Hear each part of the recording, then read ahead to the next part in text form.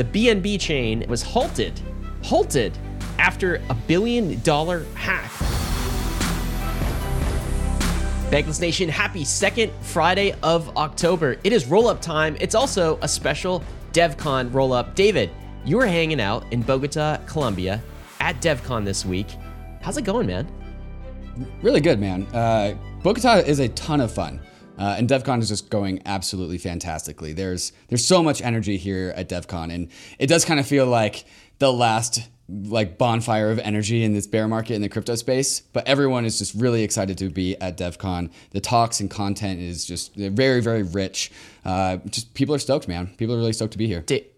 David, Devcon is an Ethereum specific conference, or is it wider than that? And then this is the first time it's been in person in a while because of, COVID and everything else, right? So this is the first time the entire Ethereum community is there. So give us a sense of the vibe, right, and to what Devcon actually is. Yeah. Devcon is, I would say, the foundation of much of the rest of global Ethereum conferences. It is the it's not only actually anymore, but it is the conference thrown by the Ethereum Foundation. So yes, it is Ethereum specific.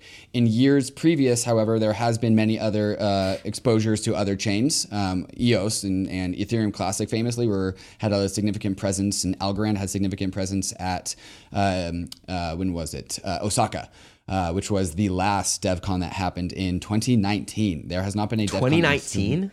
Right. There's not been a Devcon in 3 years. And it's actually made this Devcon many people's first Devcon, including myself, which many people are surprised. It's like, oh, David, you've been in crypto forever. This is your first Devcon? Yeah. And many other people have also not been able to go to the Devcons prior. I remember Devcon 2018 in Prague. I had just gotten into crypto, and I was just couldn't convince my company to send this person that they just hired all the way to Prague to go to Devcon. And then 2019 was Osaka, and kind of the same deal. If Osaka was going to be a $4,000 or $5,000 trip, and Ether was $100, I was like, I really want to go, but I'd have to sell some ETH. I'd have to not buy some ETH, and so this is my and many others' first Devcon, and Ethereum as an ecosystem is just completely different from last Devcon. Last Devcon was 2019 at $100 to $200 Ether, and there was no DeFi, very little DeFi, absolutely zero NFTs, no layer twos. Plasma was our scaling solution at the time. And so it's just a fundamentally different Devcon. And they made this really cool video. I'm going to see if I can get the video from the EF and just do something with it. But they made this really cool intro video. And man, I got goosebumps, dude, of just the road to Devcon and what it took to get here, going through all ETH Dev Connect, the merge, EIP. It was like a speed run of the last 3 years of Ethereum history in this awesome, really cool animated promotion video. It was really, really cool. And I know this is Ethereum community, Ethereum ecosystem, and it's heavily the dev in Devcon stands for developers. So it's a heavily developer centric kind of conference. How many people are there? We're in the thousands, right? Oh, in the many thousands. Okay. I don't know numbers, so I'm going to spitball here. I think something like 8 to 10,000 people. Wow. Maybe Don't less. Quote David on that, Maybe though. Less than that. 5 to 10,000. How about that? Definitely 5,000. 5,000 feels definitely very safe. 5,000. Yeah, I'm going to go with 8,000-ish. But you're totally right. And it is, I was talking to people about this at Devcon. It's not even application layer stuff. There's not many DeFi apps or NFTs conversations at all. The conversations are the Ethereum protocol, EIP 4844, account abstraction, post-merge stuff, layer twos, staking infrastructure. We are deep in the protocol, deep in the protocol stack. We are not, the focus of this conference is below the application layer. So not even DeFi apps have exposure here. Are you seeing any suits? Any suits and ties going on? No suits. Yeah. As it should be. Yeah. Mm-hmm. Sorry, all you suit wearing dapper, gentlemen and gentle ladies. That's just, it's nice to just kind of chill and be with the developers and kind of wearing whatever is comfortable. You know what's also been fun, Ryan? What? I don't think you know this. No hay mucha gente que sepa eso, pero puedo hablar un poco español. Sí, so Está hablando español aquí in Colombia. So it's been a little bit of fun. I've been practicing my Spanish. Wow. Well done. Yeah, How's it holding up? How's your Spanish holding up with the natives? Bien. Yo vive en Guatemala para 2 meses. Yo vive en Argentina para 2 semanas. So I've been like shaking off some rust, but it's been good. That sounds impressive, actually. Yeah. Bankless Nation, rate David's Spanish right now for us in the comments. Tell him how he did. But you got to appreciate the effort, right? That was great, David. Well, anyway, we got a lot of topics to cover this week. The first is, of course, Devcon. What's going on? There have been a slew of announcements coming out of Devcon that we got to talk about. Also, big announcements that people are super surprised by. Yeah, so we're going to cover that. Also, we have the BNB chain that was halted after $1 billion hack. David, are chains supposed to halt?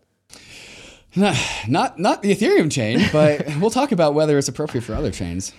And finally, we've got the ultimate showdown, I think. David Hoffman versus Janet Yellen. Yes, David Hoffman ding, ding, from ding. the Bankless Podcast. We're going to talk about that, all right? David has been named as a co-plaintiff in a case against Treasury. But it's not a bad thing. It sounds like a bad thing, actually, but it's actually a really good thing. We'll get into that. And of course, as always, make sure you like, subscribe, and review wherever you're watching this, wherever you are listening to it. Get us with to your the top of morning the charts. coffee. Here's my With your morning espresso with 0 sugar or milk. Yeah. Oh, that's amazing. I bet the coffee in Colombia is pretty tasty, right? Yeah, it's pretty decent. Yeah. David, let's get to markets. Bitcoin this week. How we doing? It's down. It's down a solid 9%. So started the week at 20,200, ending the week at 18,400. Oof. Down week. Sad music. Okay, how about ETH? Down as well. Yeah, down a little bit more, down 10.5%. Started the week at 1370, ending the week where we are now at 1240, 1220-ish, give or take. David, do you think we're going to dip on ETH below 1,000 again? I mean, it's certainly in the cards. It's certainly in the cards for sure. It's certainly in the cards. Not going to say no. Not going to say yes. I'm veering towards yes on that. Don't often make predictions. if we roll back at the last bear market, we hit $80 and then we hit like $92 and then we hit like $95 across like 18 months of time. What's our low right now on ETH? I think it's like 870. Yeah. And that was a quick spike. And your boy bought 897. So that is the best bottom tick I have ever done. All right. So David timed the market really well at that time, but maybe we'll be below that. For now. I can't wait to beat David and buy 800. And what'd you buy? Shush. Get out of here. What'd you buy? 800. So I'll do 897. You're going to set your limit orders for 896? Yeah. Yes. Well, I'm going to set my limit orders for 895. And on we go. And this is how we end up with no cash. This is how you get price discovery. I guess we're laughing about this, but it is a pretty steep bear market. I mean, like we are like at these prices, we are below the all-time high of the last cycle, which was like 1440, something like that. So we'll talk about why this might be the case. It's all screaming macro to me. How about the ETH to Bitcoin ratio? We down on that too? Yeah, down a little bit, 2.5%, down to 0.663. And how's the crypto market cap holding up overall? No longer being measured in the trillions. We are now at $934 billion. So well below $1 trillion market cap. We lost our T status. We back to the Bs. Yeah, back to the Bs. All right, well, let's talk about macro, okay? Because this is the cause Why of is some this of our all problems. happening? Yeah. Why is this happening to us? Why us right now? Of course, crypto goes in cycles. But I think one of the catalysts and the things that are like preventing some of the crypto markets from rising again is uncertainty in macro. And boy, there's a lot of uncertainty these days. The big news this week was the CPI number. That is the September inflation report just came out. And David, the numbers are higher than expectations. The CPI, Consumer Price Index, rose 8.2% in the year that is annualized through September. I think expectations were hoping for 8.0, 8.1, so a little bit higher on that. And we're still in the 8 range, David. So not good. I guess just to recap, in August, we were CPI of 8.3%. That's annualized, of course. In July, 8.5%. In June, 9.1%. So from June to September, from an annualized perspective, we went from 9.1% to 8.2%. So we're still down, but we're not down as much as some analysts and I think the market was hoping for and expecting. And so, do you know what this means, David? Numbers go down. Numbers go down, and also Powell wants one number to go up, which is the interest rate. And so the next Fed meeting is November 2nd. The market's anticipating another 0.75 basis point hike. So that is definitely coming down the pike for us. And yeah, I mean, this is just simply like rate hikes will continue until inflation comes down, right? So this is like pretty straightforward, I'd say. The beatings will continue until morale improves. Yeah, and so we've got some more beatings to go through from the Fed. It's an interesting question. I think a question that we want to bring some macro folks here to answer on Bankless, which is like, is this actually effective? Can you break the back of inflation by raising rates? I mean, the story, the narrative keeps going back to like Volcker, the Fed chair of the 1980s, who allegedly broke the back of inflation. Is that really what did it? Or conditions different? Or are there other factors at play? I would love to get in a conversation with somebody on the macro side about whether this strategy is actually effective. But in the meanwhile, David, you could see the sell-off event when those numbers are some large down candles. Yeah. Look at that. This is the S&P 500, gold, Bitcoin, and Euro all just tanking in a single candle as soon as this report came out. Exactly. So global correlation. Yeah, this is one of those moments where like correlations all go to one when times are bad. Yeah, that's exactly what this looks like. Yeah, that's what's happening. But I will tell you one thing, which is kind of interesting, is how crypto is faring relative to traditional markets. Here's kind of one stat. So after the CPI numbers came in, the U.S. 30-year bonds were down 2.5%, as you might expect. So bonds go down. But also ETH was down 2.5%. It was interesting. Like the risky asset, you'd expect ETH to go down by 2.5% or a lot more. It was down the same amount as bonds. Bonds are supposed to be the stable asset, and they're not performing as the stable asset in this market. So I start to wonder if have crypto markets bottomed? Is prices and some of the volatility shifting to more of the traditional markets? That could be what's happening. My take here is that the hot air has already left the crypto industry. And so when macro goes down, we're also going to go down with it, but we're not going to go down in an outsized way. Like we went down in an outsized way from January to May of 2022, and then everyone got liquidated. And now we've kind of like found some sort of floor-ish. And as that floor lowers because of macro, we'll follow that floor down, but we're not going to like puncture through that floor in the same way that we did in the first half of this year. That's my take. I largely agree with that. I think crypto already took its lickings and got beaten down, and now traditional markets are taking theirs. This is a tweet from Zero. People are underappreciating the fact that we do not have another 3 Arrows Capital like leverage event. And like maybe we do, because you don't really know if you have one of those or not, so it's kind of impossible to claim. But I don't know, man. Like if it would have happened last time, like we already did that. Yeah, I can't imagine there's a second one. The things that are still standing are now on much more firm, solid foundation. This is a tweet from Zero Hedge. The Fed finally did it. They broke the market. The Dow Jones, which is of course the 30 largest industrial stocks on the planet, is now officially more volatile than crypto. This is a volatility index of Dow Jones and crypto versus US dollars. And so the stock market now performing with more volatility than crypto. That lends a bit more credibility to what you just said, I think, David. Yeah, and this is a theme that I have been trying to just get into people's heads, because I think it's the right theme where, and I've said this in a number of different capacities, where crypto is becoming more and more suitable for mainstream, while the mainstream world is needing crypto more and more and more. And this is related to like our Web 2 versus Web 3 apps. Like Facebook algorithms, rage algorithms are like pushing us into like, oh, I kind of understand why we need Web3 a little bit better. Like there's an adoption story here. The other time I've articulated this is that like the normal world is getting more chaotic as crypto is becoming more stable.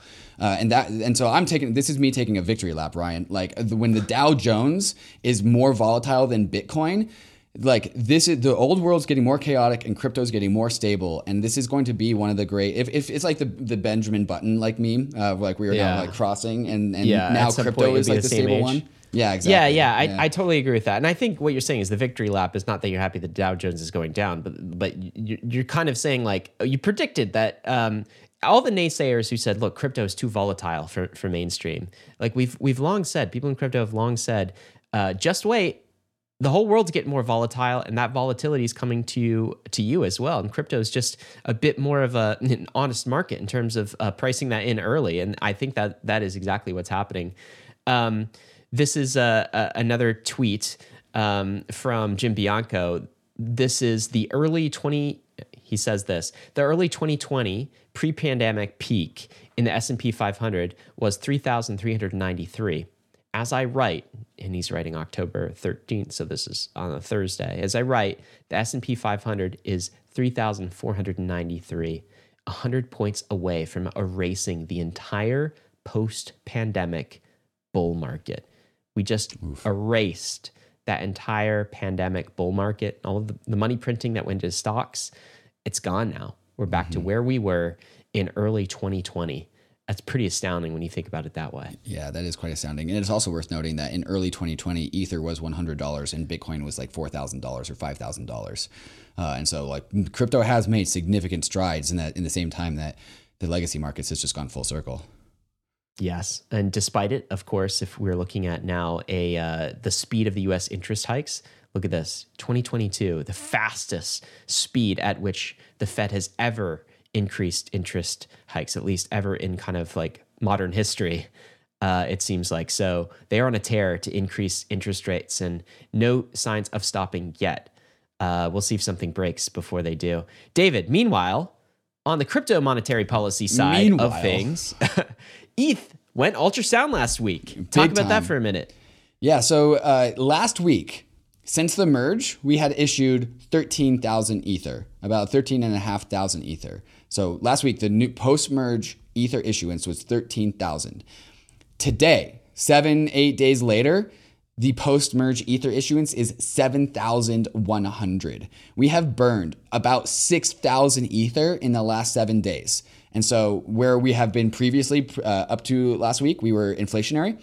The last 7 days has been extremely deflationary. We've almost cut out 50% of all issuance in the last 7 days. And this goes back to what I was saying last week. It's easier to burn Ether than it is to issue it. And you can recover a significant amount of Ether issuance in a short amount of time.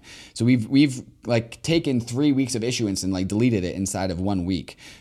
Previously, I think the issuance rate of Ether, the inflation rate, it was 0.22% up until at the very peak. We are now down to 0.08% since the merge. And so this is really cool. This is really, really cool. The less cool thing about it is, okay, why is this happening? Why are gas prices like sustaining 30 Gwei and sometimes getting up to 100 again? It's because of a Ponzi. Zen crypto? It's Zen crypto thing. Yeah, I actually haven't looked into it myself, but this was the discussion at Devcon, and so I'm kind of regurgitating what I heard is apparently this is like the new Ponzi thing. But this also goes back to my other take that Ether is the index of Ethereum, and you don't have to buy every single token to have exposure to Ethereum. Maybe this Ponzi just comes and goes. Every single token. Definitely not. Yeah, maybe this Ponzi comes and goes, but it's burnt for almost 5,000 Ether along the way, and so yeah. Cool. Yeah, it is really cool. Generalized exposure to Ponzi's nice. Well, this is and other things among them, but like this is an example. So ETH was ultrasound on the week. It's not ultrasound overall since the merge, but it could easily like you get another week like this, and it basically is. And what we're talking about, of course, is again a 94% issuance reduction post merge, and that has not been priced in from the markets at all. And the reason is because like during bear markets like these, demand simply vanishes for Ether as an asset. Everyone's kind of scared. So demand vanishes. But in the backdrop, a lot of supply is getting eliminated as well. And so once that demand recovers, I would expect to see some like rocket ships like back up because we have much less supply to work with and there's much less availability. I think that's the right take. I think Ether burned, Ether removed from the market, I don't think does too much when prices go down. Like, I don't think this ETH burn is going to save Ether from setting new lows. It's not. But once demand comes back, like you said, it becomes the upside becomes highly sensitive, and so it is easy to recover price. I think as soon as there's any amount of like meaningful net new buying of ETH. I think that's right.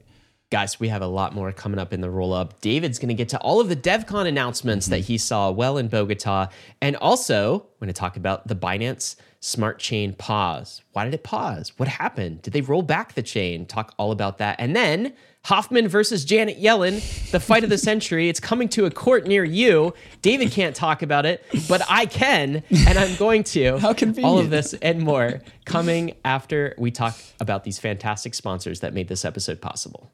A lot of big announcements coming at Devcon, mostly on the protocol layer of things, as we were talking about in the intro. David, you want to take us through a few of these announcements? Yeah, 100%, because they're really cool stuff. This is the building being expressed here at Devcon. So we'll start with this one. This is Liam on Twitter. Last night, and he's from the Scroll team. Last night, we officially announced the upgraded version of our ZK EVM testnet over at Scroll. This is a huge milestone for both the Scroll team and incredibly early community. Let's break down what this upgrade means for developers and users, and there is a tweet thread in the show notes if you want to learn more. Scroll's ZK EVM testnet is debuted, and so if that is interesting to you as a developer or a tinkerer, that is now something that you can go play with. And so congratulations to the Scroll team. This is definitely, the ZK rollups are definitely a very hot conversation here in Bogota and overall in the crypto space. I mean, this is Scroll, between Scroll, Polygon, and ZK Sync. This is like one of the big three of the ZK EVM teams. And now we got a ZK EVM on testnet ready to go. Wouldn't you also add Starkware maybe as a fourth? No, Starkware is not a ZK EVM. They have not a ZK EVM, because they don't actually have an EVM because you have to kind of write it in Cairo. Mm-hmm. Is this why? Yes, correct. Cairo? Yeah, they are a non-EVM compatible ZK rollup. Yes, correct.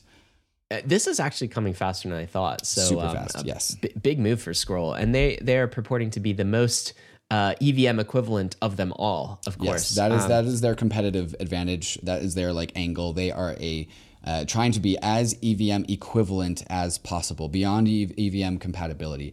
And so there is a fight for EVM equivalence. Our Optimism and Arbitrum are fighting over EVM equivalence. Scroll and Polygon are fighting over EVM equivalence. ZK Sync is specifically one firm in the EVM compatible camp. That is their competitive advantage, a little bit in the same angle as why Starkware wanted Cairo, a little bit highly optimized language or just some kind of tinkering.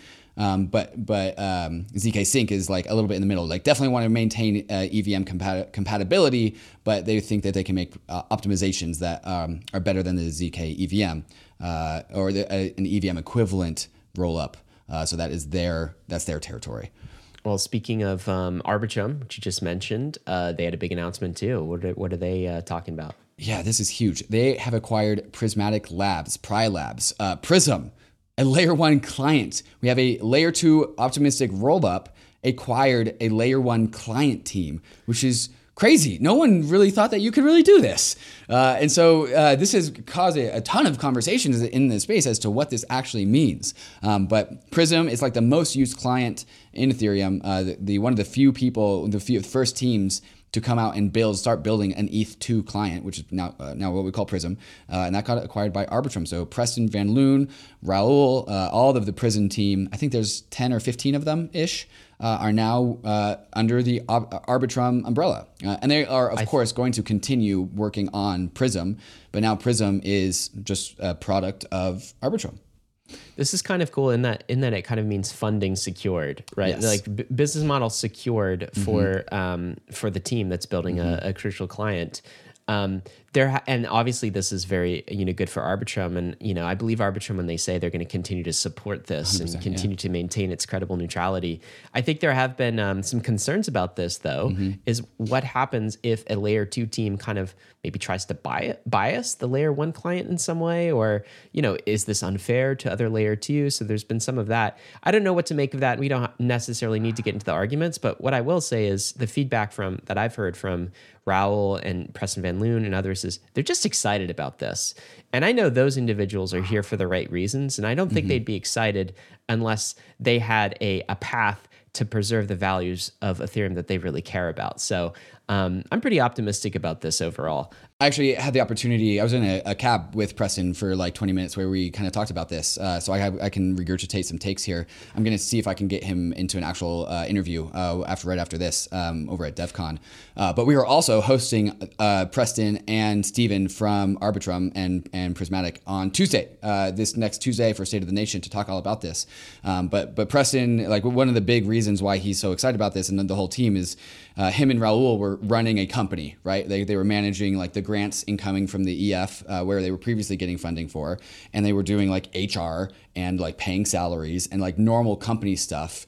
But they're builders, like they just want to tinker. And so now that they are being like put under the larger Arbitrum umbrella, like he doesn't have to like do any of the business operation stuff, which I think he like, if you're a builder, you just don't really like to do that. Also, like salaries are going up because they're going from grants to like EF grants to again under the Arbitrum umbrella. And I mean, they also get to just like be financially compensated for all of their hard work, which grants aren't a business model. So everyone's like super happy about it over on the Prism team. That's cool. Look, and if worst case scenario, they're not going to go evil, but if they ever went evil, it's open source code. Some other team could fork it, take it, and run with it. So I think that's a net win for the ecosystem. David, speaking of net wins, the makers of ZK Sync just launched their layer 3 testnet. Now, Steve from ZK Sync was talking all about layer 3 on a State of the Nation that we recorded with him a couple of episodes ago, and they're already on testnet for this. What is this announcement telling us? Yeah, so ZK Sync's mainnet is coming in like 20-ish days. We might actually be in the teens on that. So ZK Sync is actually much further along than the other two ZK EVM teams, Scroll and Polygon. So their mainnet, their ZK EVM mainnet is coming very soon. And so they have, their announcement today is that their layer 3 testnets, which are their app chains, their hyper chains, whatever you want to call them, their testnets for layer 3s is now going live. So they are like a decent step ahead of the other layer 2 teams because they are now working on their layer 3s. This is the same conversation as to keeping DYDX on Ethereum. DYDX had to leave Ethereum because they wanted to produce their own app-specific chain on Cosmos because layer 3s were not ready yet inside the Ethereum ecosystem. And this layer 3 testnet is that what would have been a solution for DYDX. And so they're calling it Pathfinder. And so this is now whatever it means to have a layer 3 testnet. I'm not too sure, but it is now available for you.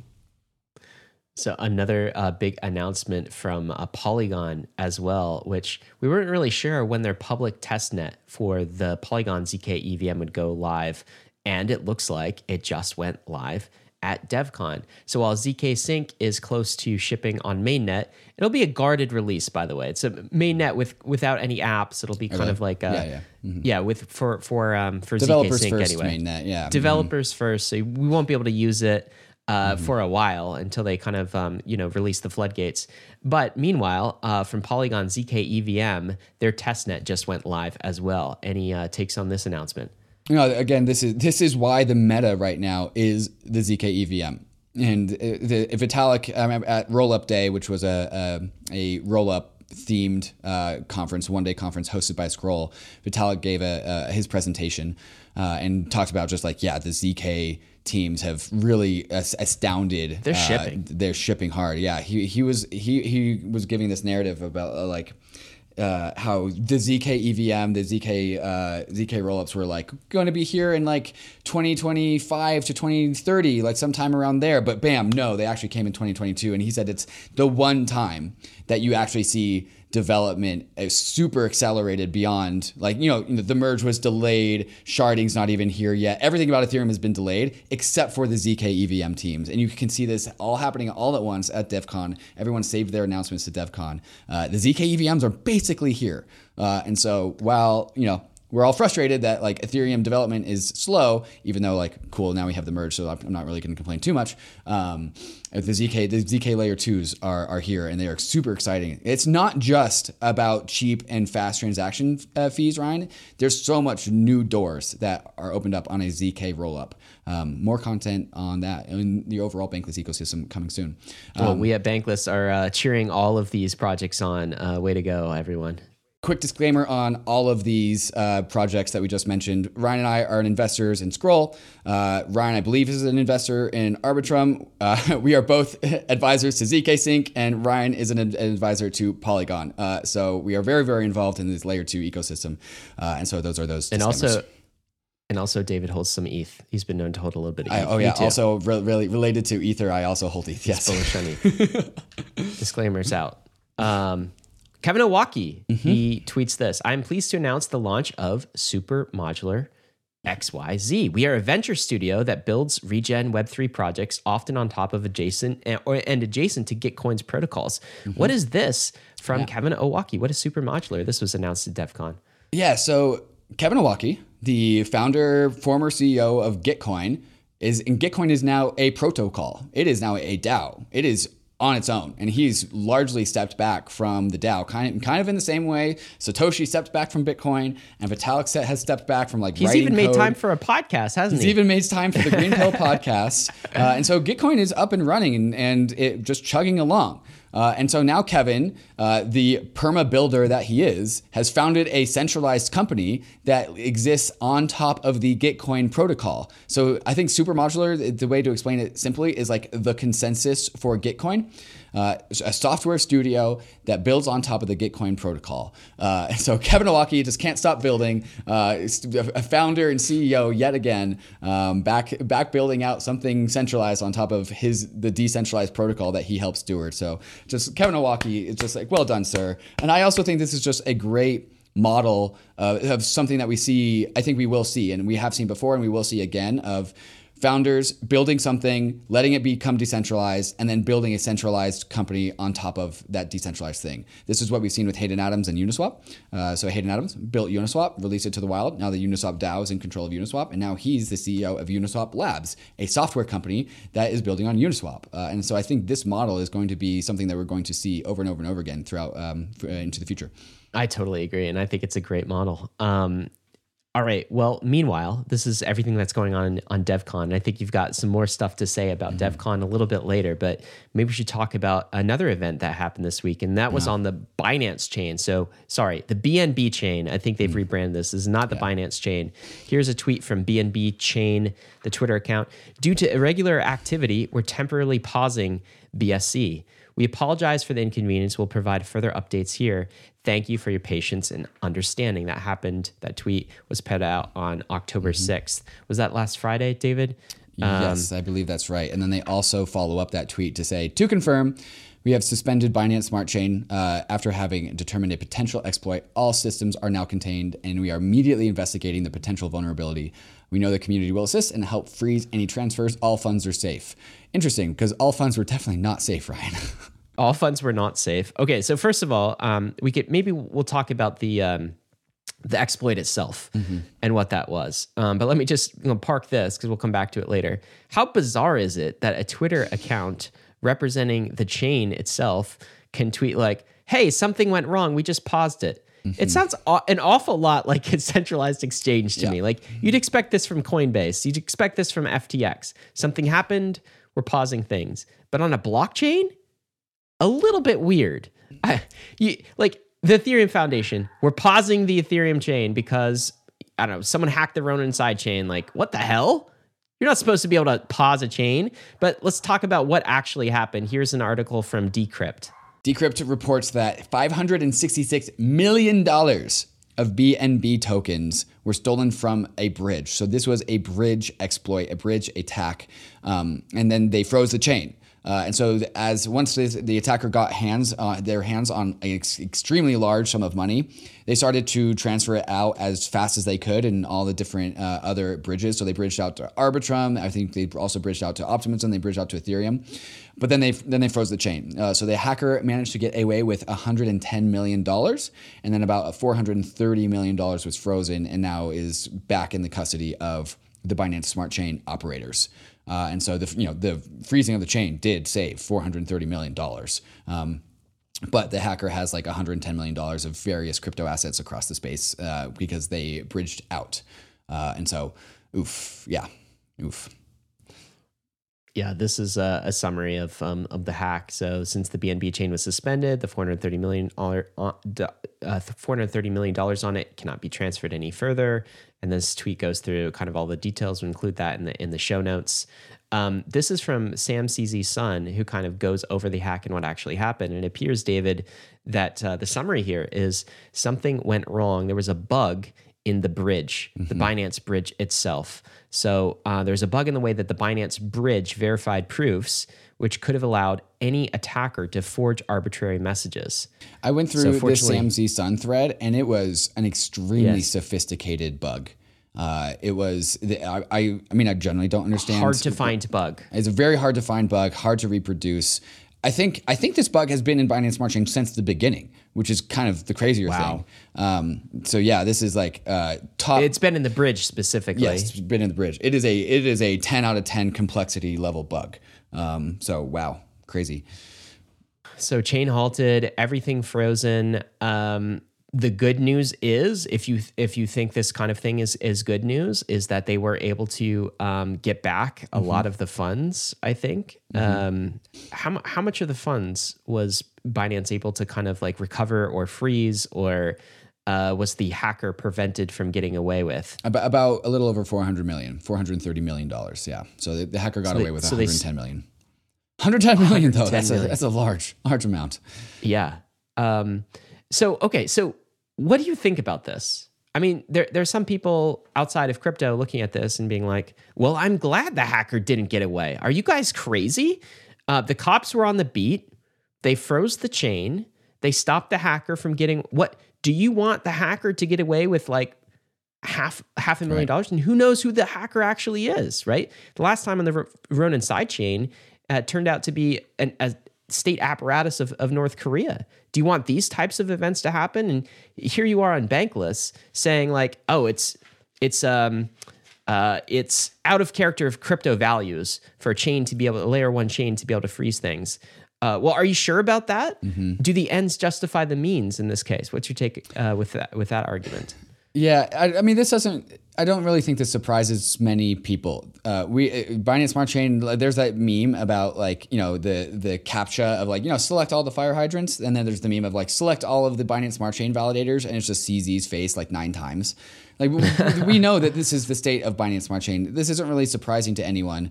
At least I don't. That it's centralized. That they have the ability to freeze. That they will freeze if an event like this happens. You're saying no one was really surprised. We all knew this. Yeah, and so like I think that has been in the social contract of Binance Smart Chain.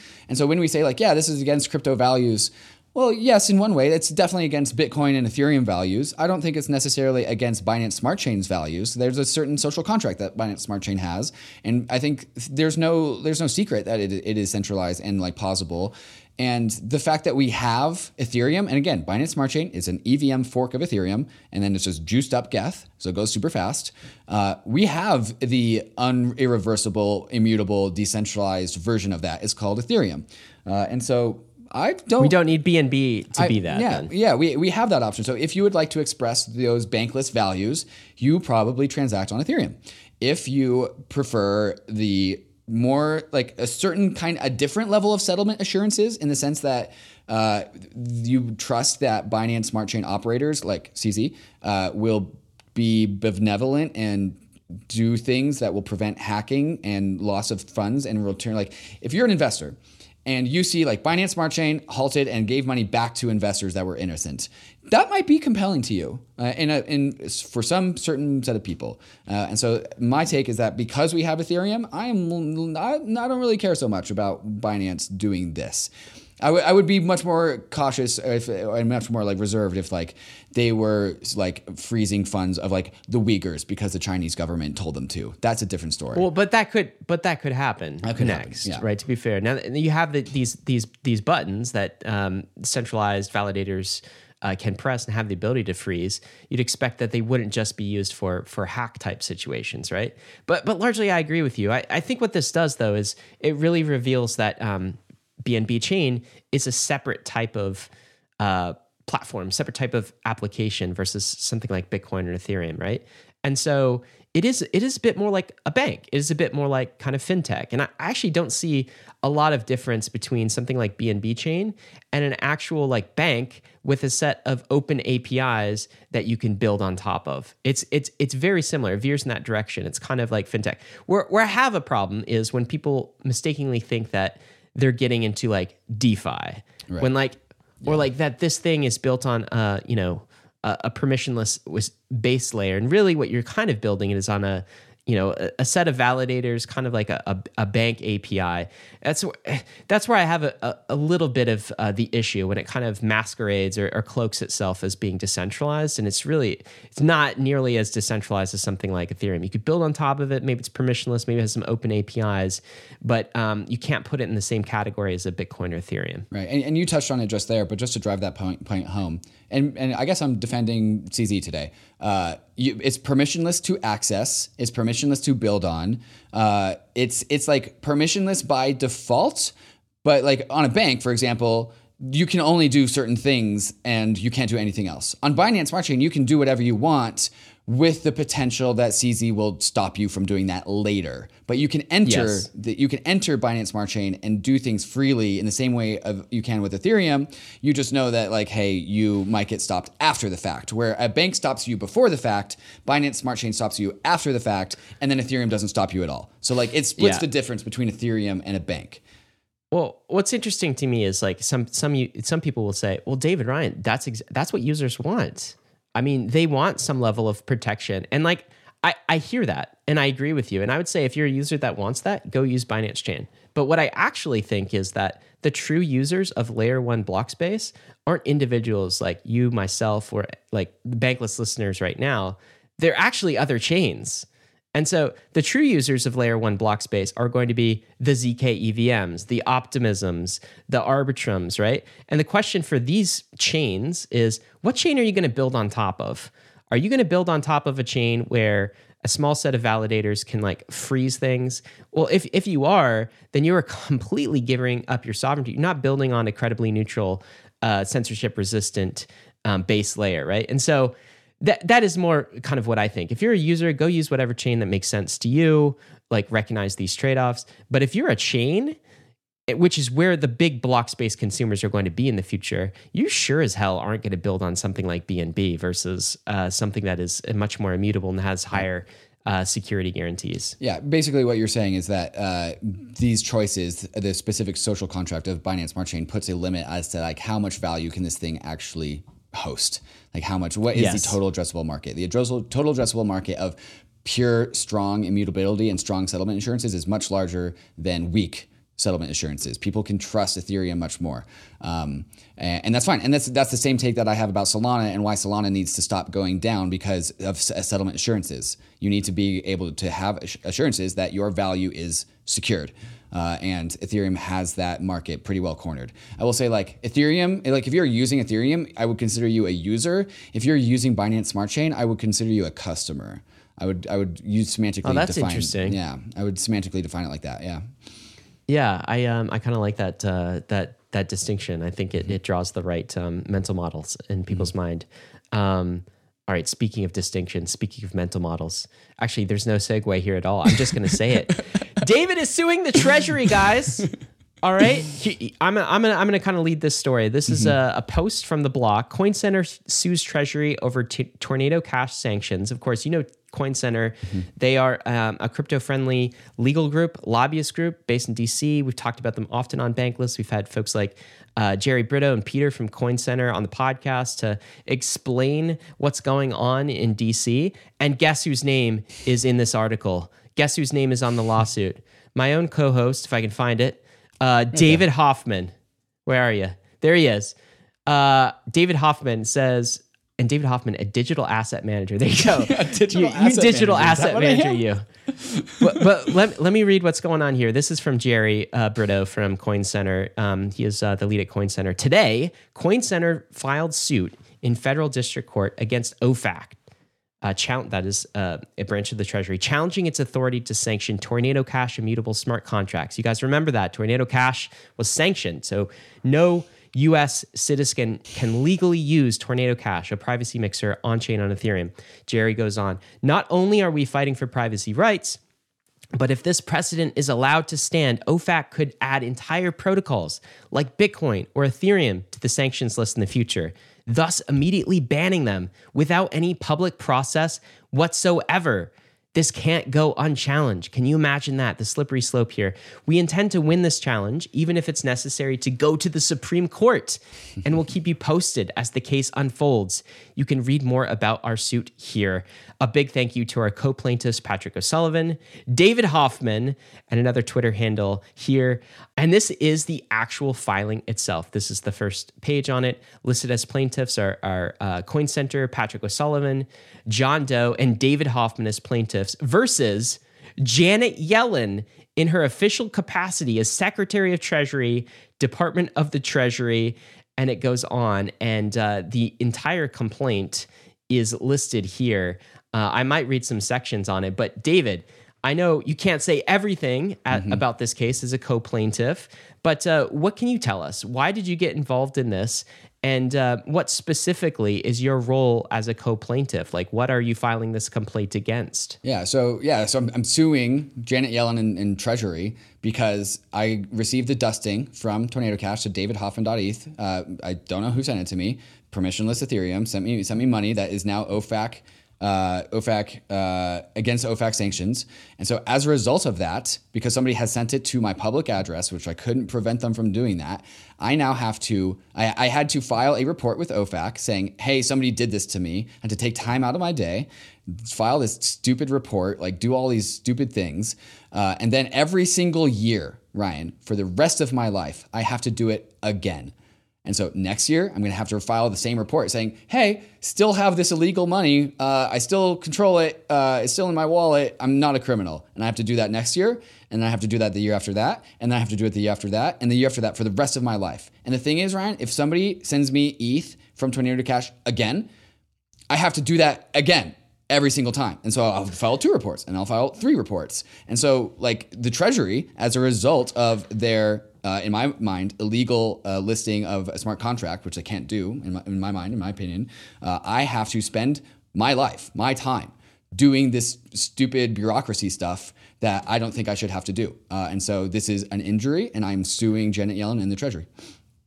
It's not only that, as I understand it, David, it's unclear whether those that were dusted, yourself included, but also like some celebrities, right? Jimmy Fallon, I think, was dusted. It's unclear. Shaquille O'Neal. It's Shaquille O'Neal. You're fighting for all of them. You're fighting for Shaq. You're fighting for Jimmy Fallon. I don't want them to have to waste their time either. It's not just wasting your time. I know that's a part of it, but it's also, as I understand it, Treasury has not said whether they could legally, it seems like Treasury's stance is you are breaking the law even by receiving this.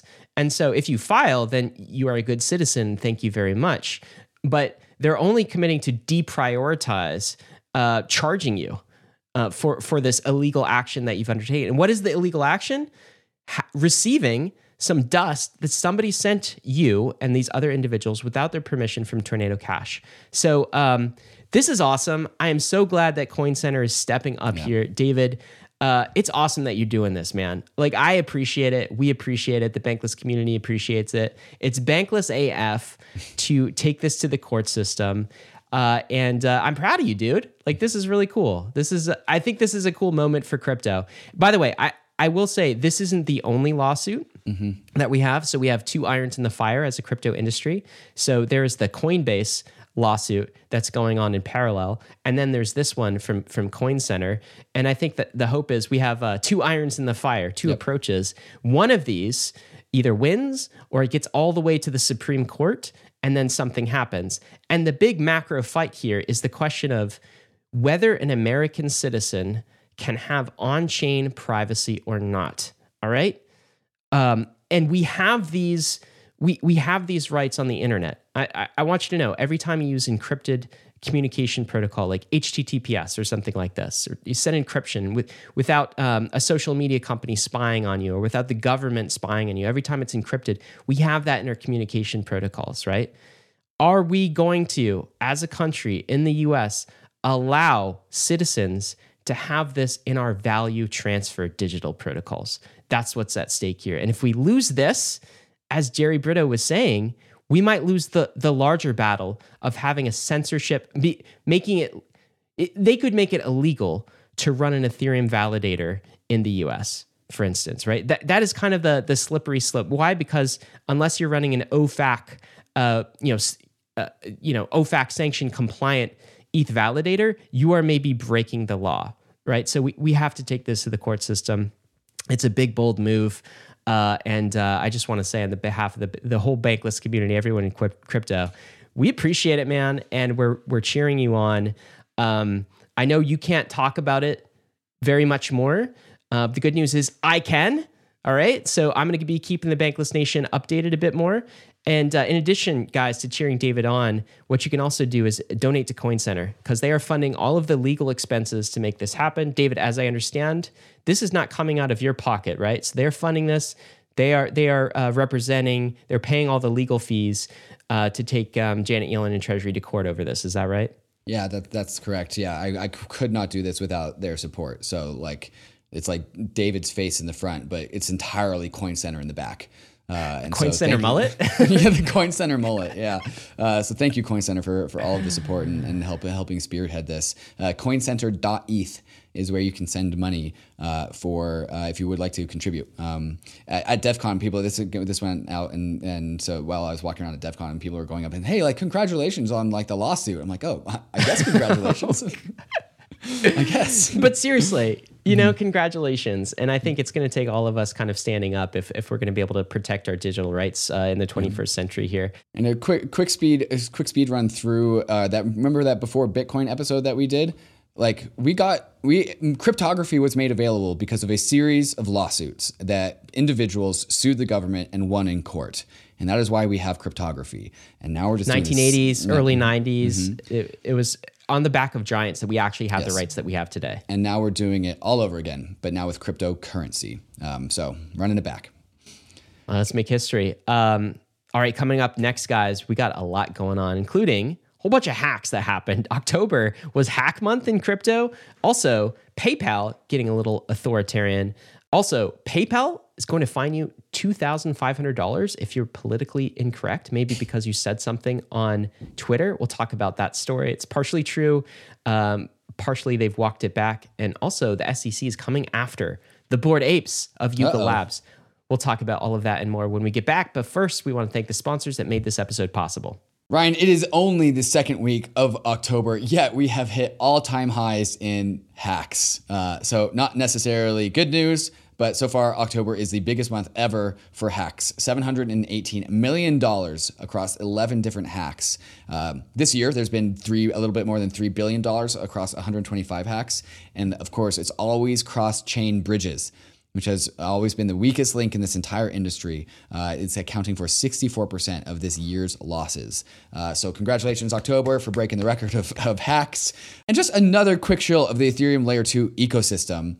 You eliminate bridges as much as possible in the layer 2 roadmap. Bridges. You kill the bridges. And so cross-chain bridges, layer 1 to layer 1, side chains, they're the weak link. They're the reason why we have all these hacks.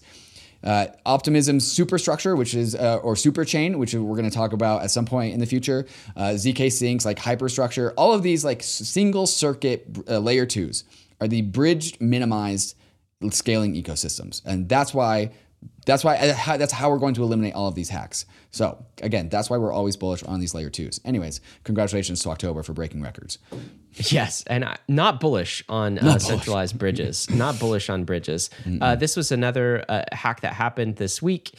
a DeFi trading platform called Mango just lost $100 million in a hack. That's included in those October numbers. And I think the hack here, David, was an Oracle attack of some sort. But what's crazy is... oh my God, it's so crazy. Yeah, okay. So why don't you read this out? So the hacker stole $100 million from this protocol, exploited some kind of like an Oracle attack where he pumped the price, and then, through that exploit, ran away with a bunch of money. And then he said he was sorry, and he posted to the governance forum, hey guys, please don't prosecute me. Why don't you read what this tweet is, David? Yeah, so the hacker who stole a bunch of these Mango tokens posted a governance proposal to the hacker said, hey, I will pay back the DAO like a significant amount of the money, like most of the money, 70 or 80%. And if the DAO agrees to not pursue legal action. And then, because the hacker owns all of the tokens, the hacker voted yes. To the governance proposal. To his own governance proposal using the funds that he stole. I don't know. Checkmate, Mango holders. Is code law? I don't know, but oh my God, this is... I don't think this kind of thing holds up. I don't think this holds up in court. What's the analog? I guess maybe I have no clue, dude. Go to Wells Fargo, steal a whole bunch of their money, steal a bunch of their shares, and then go to their shareholder meeting, and they're like, hey, don't prosecute me and I'll give you most of the money back. And then you vote. Yes. Yeah. Like you somehow steal all the certificates. And I now own Wells Fargo because I own the certificates. But you don't own them because you stole them. That doesn't work. Yeah. Only Warren Buffett has the Wells Fargo shares to pull this off, I guess. I actually think there's a take here, and that is we got to get really serious about hacks, okay? So $3 billion this year in hacks. That's a lot. And the year's not even over, David. And do you notice when things started to turn ugly in the US from a regulation perspective? We're just talking about Tornado Cash. It happened after the $625 million Ronin sidechain hack. Do you remember that? And this was when North Korea allegedly... some attackers from North Korea made off with millions of dollars, and they pushed it through Tornado Cash. And this is when I feel like the U.S. popped its head up, and the defense apparatus of the U.S. said, we don't like this. This is like, against our national security interests to have these because what's happened is North Korea just got a new business model, and that business model is hacking crypto.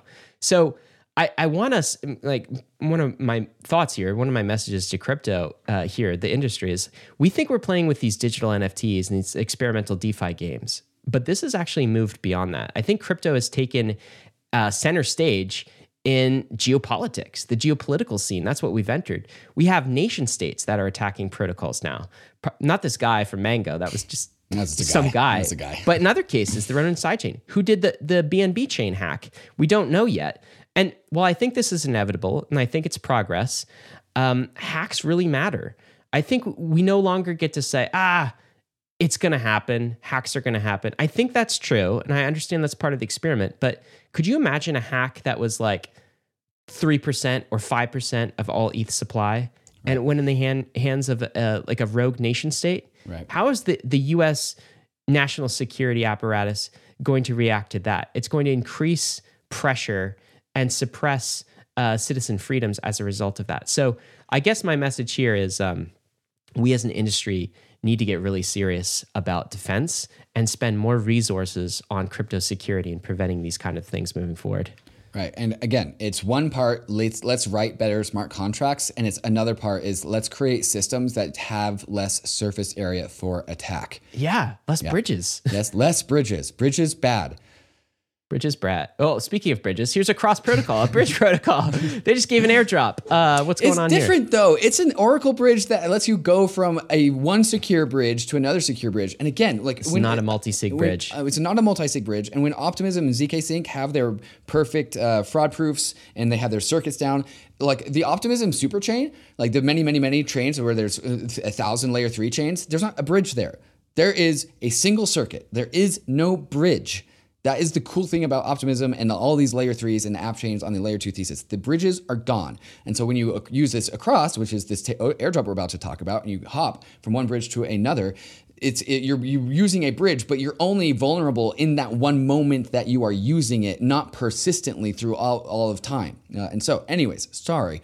ACX across has an airdrop. So if you've ever used across, perhaps multiple times, there's a different criteria for being eligible for the ACX token. But 1 billion tokens has been minted, and 125 million tokens will be distributed through an airdrop for the people who have contributed to across. I am not local to my wallet at the moment, so I don't know if I got it, but I'm a frequent acrosser, bridgeor. Hopper, whatever you want to call it. Not Hopper, because that's Hop. But I think I got this airdrop, so I'm going to go home and claim it as soon as I'm done with Devcon. You guys, we'll include a link where you can check that. It's across.to/airdrop, and you can see if you're eligible for that. David, there was a ruckus on Twitter as well that poured out about PayPal censorship. And the first tweet I saw about this was from David Marcus, formerly of Facebook. Now he's working on a Bitcoin Lightning project. I believe he used to work at PayPal too. He's like an executive at PayPal. And this is as a result of PayPal issuing new terms of service for PayPal users. David Marcus says this: "It's hard for me to openly criticize a company I used to love and gave so much to, but PayPal's new terms of service goes against everything I believe in. A private company now gets to decide to take your money if you say something they disagree with. Insanity." And he links to a post that has now been taken down. But the post from PayPal explicitly stated that they plan to target anyone who is sending, posting, publication of any messages, content, or materials that, quote, promote disinformation. And how would they do this? The company, PayPal, would just deduct $2,500 from your PayPal account if they deemed you were in violation. Okay, so PayPal has since backtracked this, has called it a mistake. It's not clear how these terms actually came to be and like why they were published, but they are distancing themselves from this and they are backtracking from it. Here's a headline from Fortune. PayPal tells users it will fine them $2,500 for misinformation, then backtracks immediately.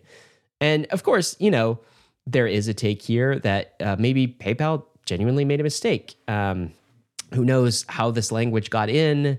It's hard to rationalize an explanation for how this could be accidental, but maybe some internal conversation that they never wanted to get out, something like this.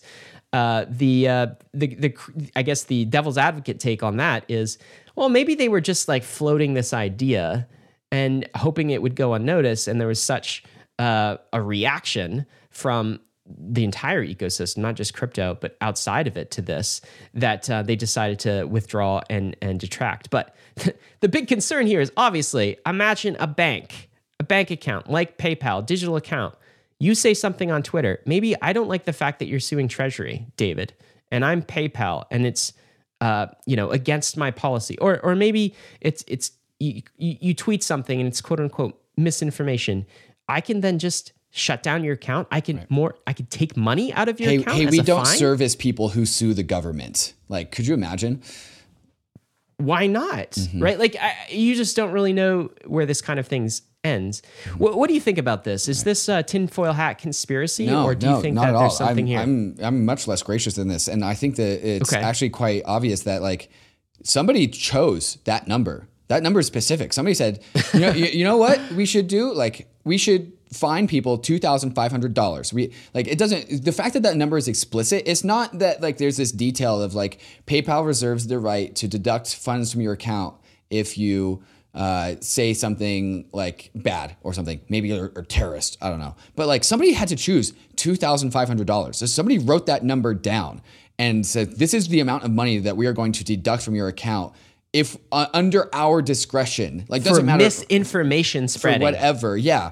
And the reason why this is, so there's that take, but also like we know the world of payments is just a huge era of censorship. This is what like Amin Soleimani has been doing with like payment channels and bank chain. So like MasterCard, Visa, they won't support like sex work, for example. That is censorship. Marijuana industry is the same. Exactly. Bankless has been kicked out of bank accounts. Right. Bank of America, we were kicked out of Bank of America for actually transferring money to Coinbase. Right. And this happens. Yeah. And so we know the payments industry is ripe with censorship. I don't know like why it's so much, but it's like you can't run like a sex work company or like a pot company without getting censored. And so this is part of like the big story of like why we need permissionless payment systems, because you don't want to get debanked, deplatformed. Yeah, and I think they are right now advertising crypto for us, and this is why we need to go bankless, of course. By the way, another reason to go bankless is to add insult to injury, David. You know the Celsius hacks? A lot of people with deposits in Celsius lost a heck of a lot of money, myself included, RIP. It seems like they also exposed all Celsius users to a data leak.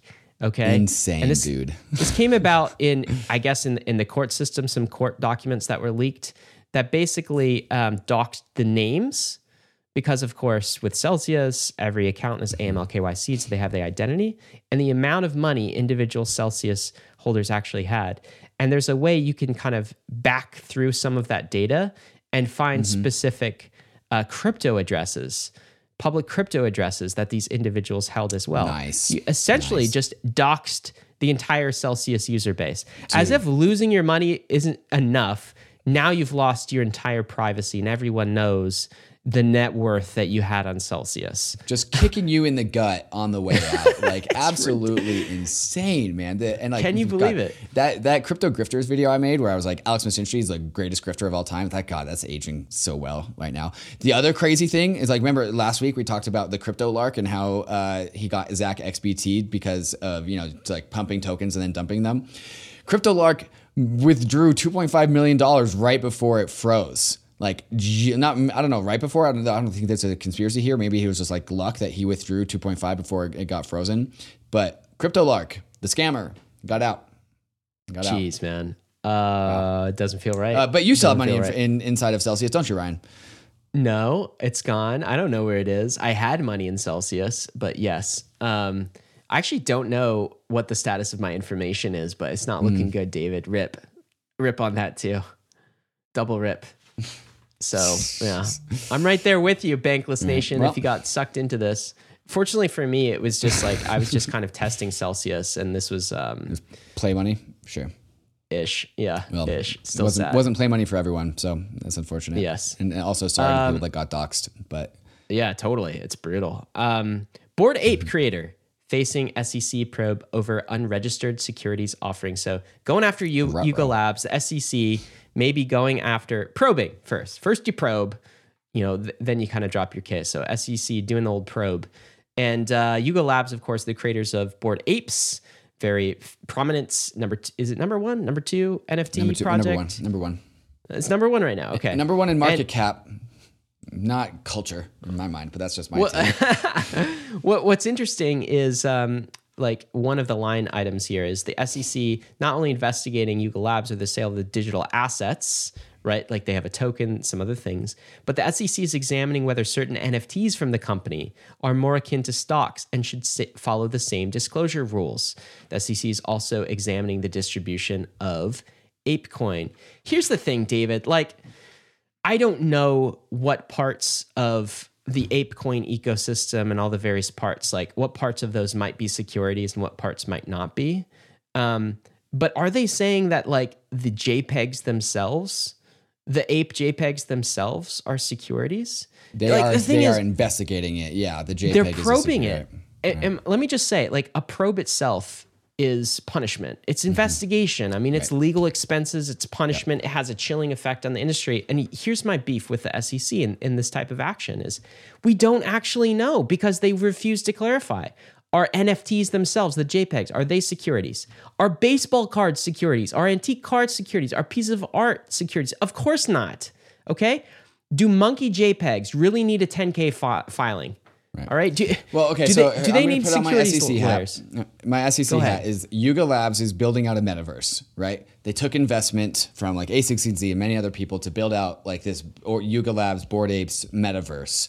And in that metaverse, a financial asset is a Bored Ape. And so the metaverse has some sort of value to it, and the Bored Ape is correlated or associated with that value. So is ApeCoin. And so it kind of actually does feel like a Howey test, Ryan. I can't believe Some I'm of it taking the might side be. of the SEC.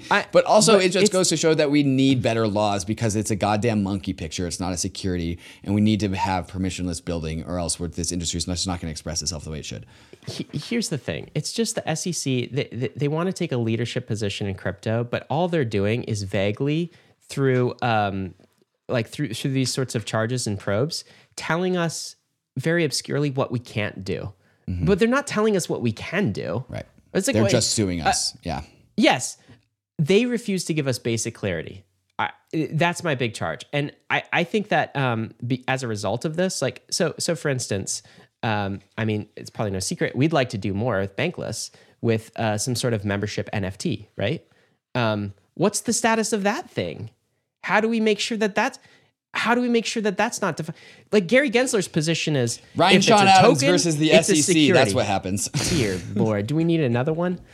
I'll you take take the that Treasury. one. Yeah, you take the Treasury. I'll take the Treasury. You I'll take the take SEC. Hey, what about this world where Gensler becomes the next Janet Yellen? Oh God. That's a world that could happen too. Can I get a POAP for suing the Treasury? Only if you win. Sorry, David. You got to win for us, all right? Anyway, craziness. Again, I'm sure there are things that are clearly securities, probably, but like we don't know what the bright lines are. And it feels like our regulators aren't willing to actually talk to the crypto community and give us some clarity here. I just want some good faith, David. On the releases side, L2 Beat, L2 Beat because they're showing you total value locked for different layer 2s. Now they're also showing you total value locked for bridges. And they're doing risk analysis of bridges, which feels very relevant. So you can look at the Polygon POS bridge, multi-chain Rainbow bridge, Ronin V2 bridge, Avalanche bridge, all of the bridges, and you can see how risky they actually are. So this feels like a very timely release from Layer 2 Beat. And you could find that at layer2beat.com. Pretty badass. What's this one, David?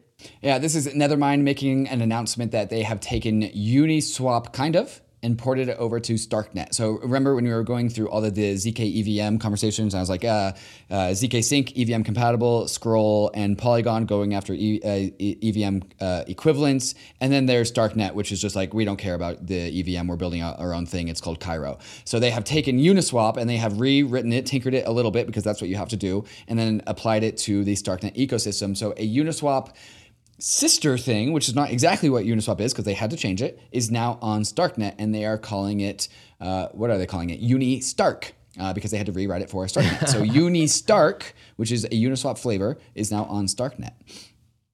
That's really cool. Obviously, get the scalability of Starknet. Do you see this, David? Blockchain address is now available in Google search. So if you just plug in a blockchain address, Google will display it on Etherscan. I like this. Cool. I also worry about like Google data surveillance and it's just pulling from Etherscan. It's not any more invasive than Etherscan. It's all public. Sure. I guess this is true. Here's what I worry about, David. You start plugging in all of your ETH addresses, for example, in Google. Google already has a profile for David Hoffman where it knows your search history, it knows like your browser history, it knows a lot of data about you. Yeah, but okay, it knows like, maybe where you are in Google Maps. You're also complaining about the business model of Zapper and Zerion. I'm pushing back on this. I'm complaining. I'm only complaining because it's Google, and like Zapper and Zerion do not have the scope of a data profile on me that a Google has, and so I just worry about these kind of long-term effects. I'm happy that Google added this. Again, it's kind of like how do we get out of this like Moloch trap of constant surveillance, tech surveillance of us, and that's the part that always gives me pause. But anyway, in the meanwhile, good job, David. You released a new Bankless video here. Mm-hmm. What's this? Yeah, so this is that new Bankless YouTube account. There's new YouTube video. It's like these hyper-optimized 15-minute explanation of what Ether is. It's basically my triple point asset thesis. But if you are into these new videos, go check it out. All right, Uniswap Labs is announcing a $165 million raise in Series B funding to bring powerful simplicity of Uniswap to even more people. So congrats on Uniswap Labs. They are raising, and I believe that is the only raise of the week. However, Ryan, I can see on the ground at Devcon that definitely there is some deals being made. There are deals being inked on the floor at Devcon. So there is some activity. It's definitely the biggest raise of the week. I bet there are others that we missed. But one thing that's happening, we know, is Uniswap, as a result of this funding, Uniswap Labs is hiring. The reason we know that is because they're on the jobs board. It's our weekly reminder to tell you to get a job in crypto. As David dances, I'm going to read some jobs off for you. Uniswap Labs needs a director of product management. David, I think that's not technical. Okay. They also need a developer relations lead. Probably not technical. Probably-ish. Senior front-end engineer at Uniswap, senior back-end engineer. Those are definitely technical. Solid World DAO needs a senior Web3 developer. Rubicon smart contract engineer. Bankless still looking for a social lord. Optimism hiring a bunch. So is Rabbit Hole. So is CoinShift. Go head on over to bankless.pallet.com/jobs and sign up so you get these in your inbox. Get a job in crypto. Now's the time. Guys, we got a lot more coming up, including some hot takes from crypto Twitter. David, you've got some takes in the Coinbase documentary. I haven't watched it yet, but you have. We'll talk about that and more when we come back. But before we do, we want to thank the sponsors that made this episode possible. Guys, we're back with takes. First take, David, you watched the Coin documentary. It's called Coin, A Founder's Story. What's your review? How many stars? 5 out of 5 stars. I thought it was super, super good. And there's also so many more movies about Ethereum, about crypto coming out, like documentaries. And I think it's going to be a really actually great onboarding and PR tool for crypto movies. Just like, yeah, let's tell you the story, the long-term story. Real humans. Not just the shadowy supercoders. Yeah. And Brian and Coinbase has always kind of been like a black box. It's a little bit, hey, what's going on over there? Like, what you guys up to? Like, not for any particular reason. Brian's just kind of an introverted person. And every time I learn more about Brian, either through his interview with Peter McCormack and then our podcast with him, he doesn't do very many public things. So this documentary was awesome just to see just the story of Brian and Coinbase. And I tweeted out, every time I learn more about Brian, I discover more reasons to respect him. And so he's just a guy that saw, he first Coinbase was a wallet. And he was like struggling to find like a business model because no one had any Bitcoin. So he's like, oh, I'll just put in a buy button in the wallet and I'll let people buy Bitcoin so they can use my wallet. And then he learns that like actually that's the business, is selling Bitcoin to people that want to buy it.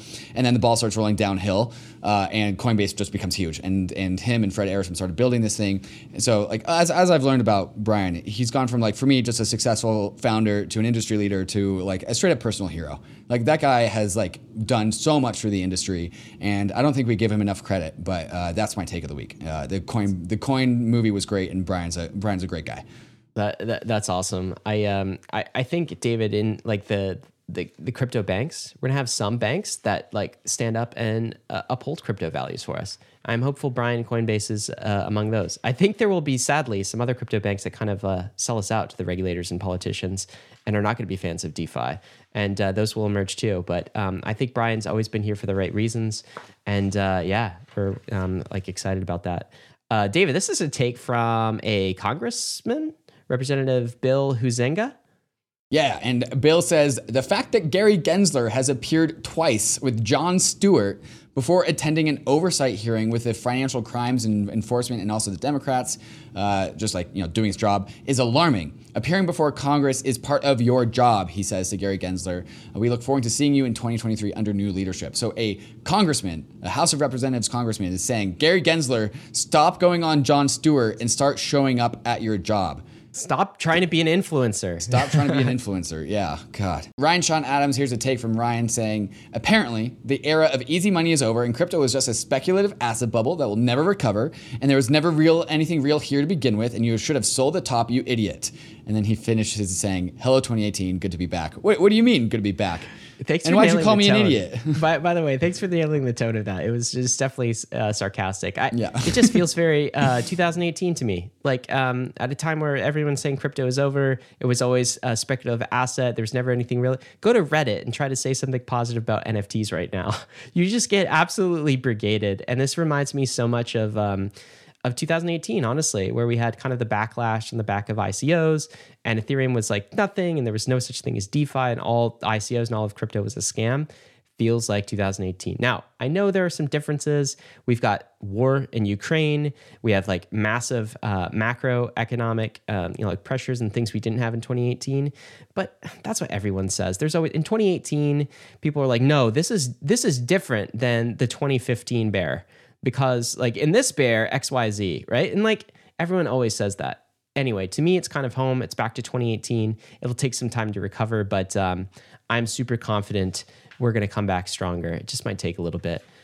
David, what are you excited about this week, man? And why is it Devcon? Oh my God, Devcon has just been so fun, man. And this was a picture of me at Rave last night. Ave's regular party that they always throw. And this is Dankrad. So Dankrad Feist, this guy, super German, always wears a collar in the middle of this. Hey, you said there were no suits. He's got the sports coat on. It's different. It's different when it's Dankrad. Dankrad doesn't count. He's just German. So I took this photo with Dankrad at Rave last night. Yeah, man, like it's so great to see all the builders around. This is like a big brain researcher behind Proto Danksharding, by the way. This guy's like knows crazy polynomial math, and there's like rave lasers in the background. Crypto is great, man. I love it. And it's like the energy here is so awesome. And like, even though it's the bear market and people are sad about the prices, and my metaphor for these markets is like, in the bull market, it's like a bonfire, but in the bear market, like the fire starts to dwindle. But the fire at Devcon is really strong. And like even the Boys Club event also last night was just the energy at Boys Club was crazy. And it's cool because Boys Club is like, I don't really think like Boys Club and like core layer 1 Ethereum protocol development, like that's kind of like they don't really Boys Club, by the way, is it's a Web3 DAO it's a social organization. For primarily like representing women and non-binary people. So when people hear David say Boys Club, it's not like it's a joke. It's a play on words. All right, it's not an actual Boys Club for boys. But like the Boys Club showed up and threw like one of the most high energy vitality events, and everyone was having a really good time.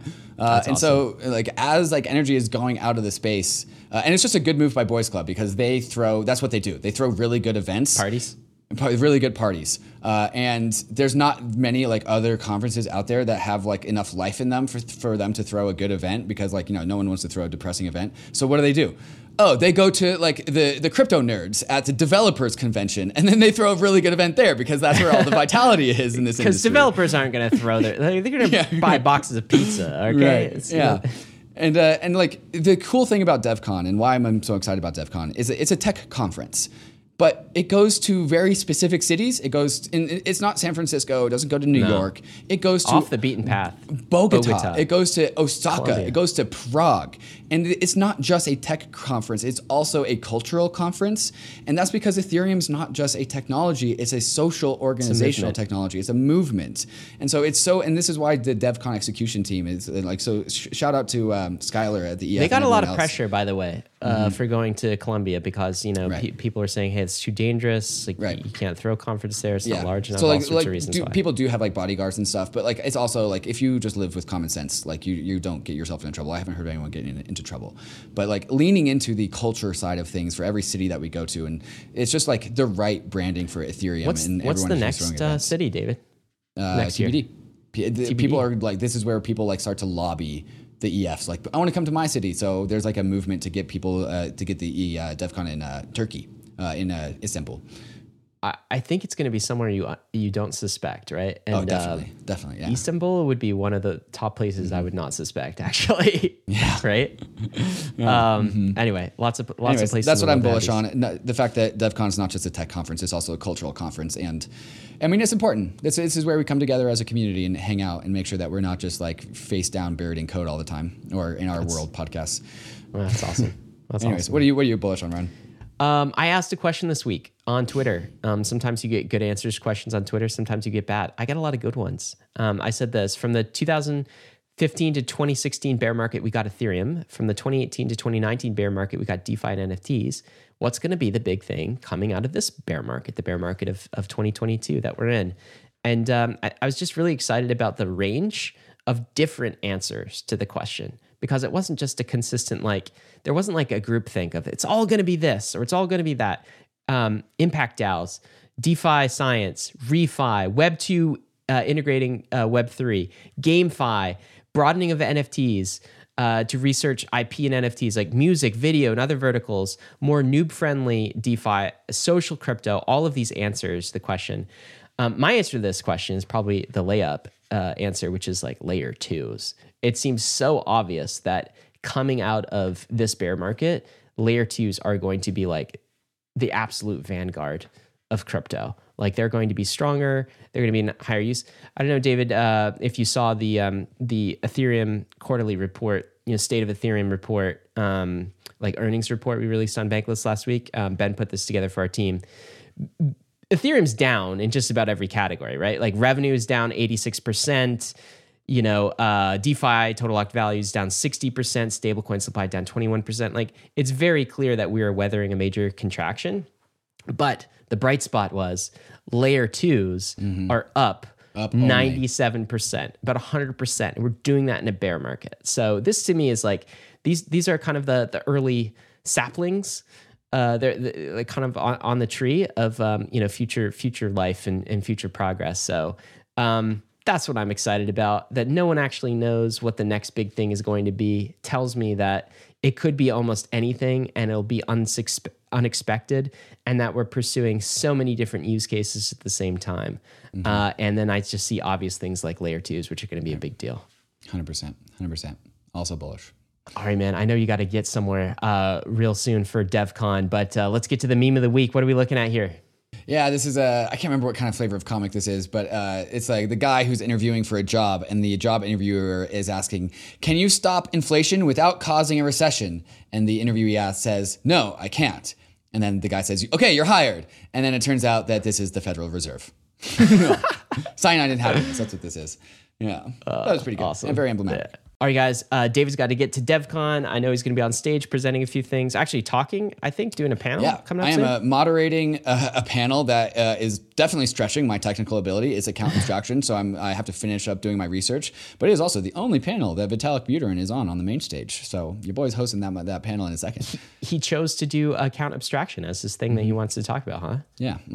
That shows how important he thinks it is. Well, cool. We'll leave it at this then. Risks and disclaimers, as always. Got to tell you that crypto is risky. We're definitely on the frontier. ETH is risky. DeFi is risky. You could definitely lose what you put in, but we are headed west. It's the frontier. It's not for everyone, but we're glad you're with us on the Bankless journey. Thanks a lot.